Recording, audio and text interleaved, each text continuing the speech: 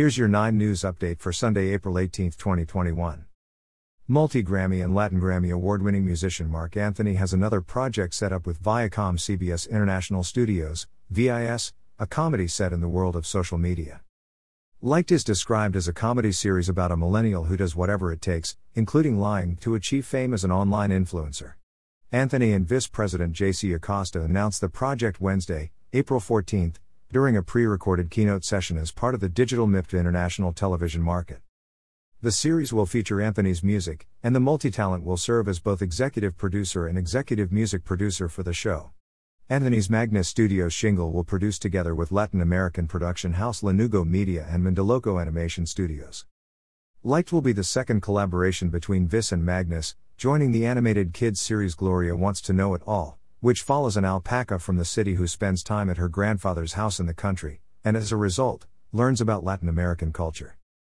Our continued partnership with Magnus Studios and a talented artist like Marc is a testament to our studio's commitment to telling compelling, unique stories that resonate with audiences around the world, said Acosta.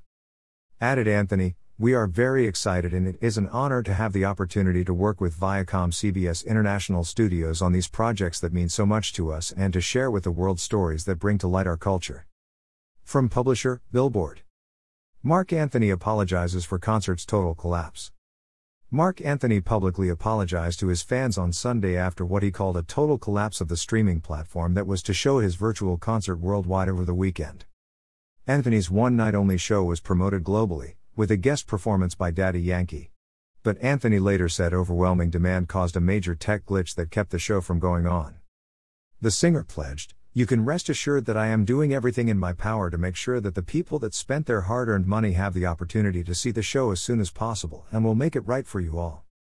The snafu sparked online complaints by disappointed fans, and made Anthony a trending Twitter topic when they could not access the show. At 1:30 a.m., the pop star, 52, said that the show was not going on, and issued an apology via social media.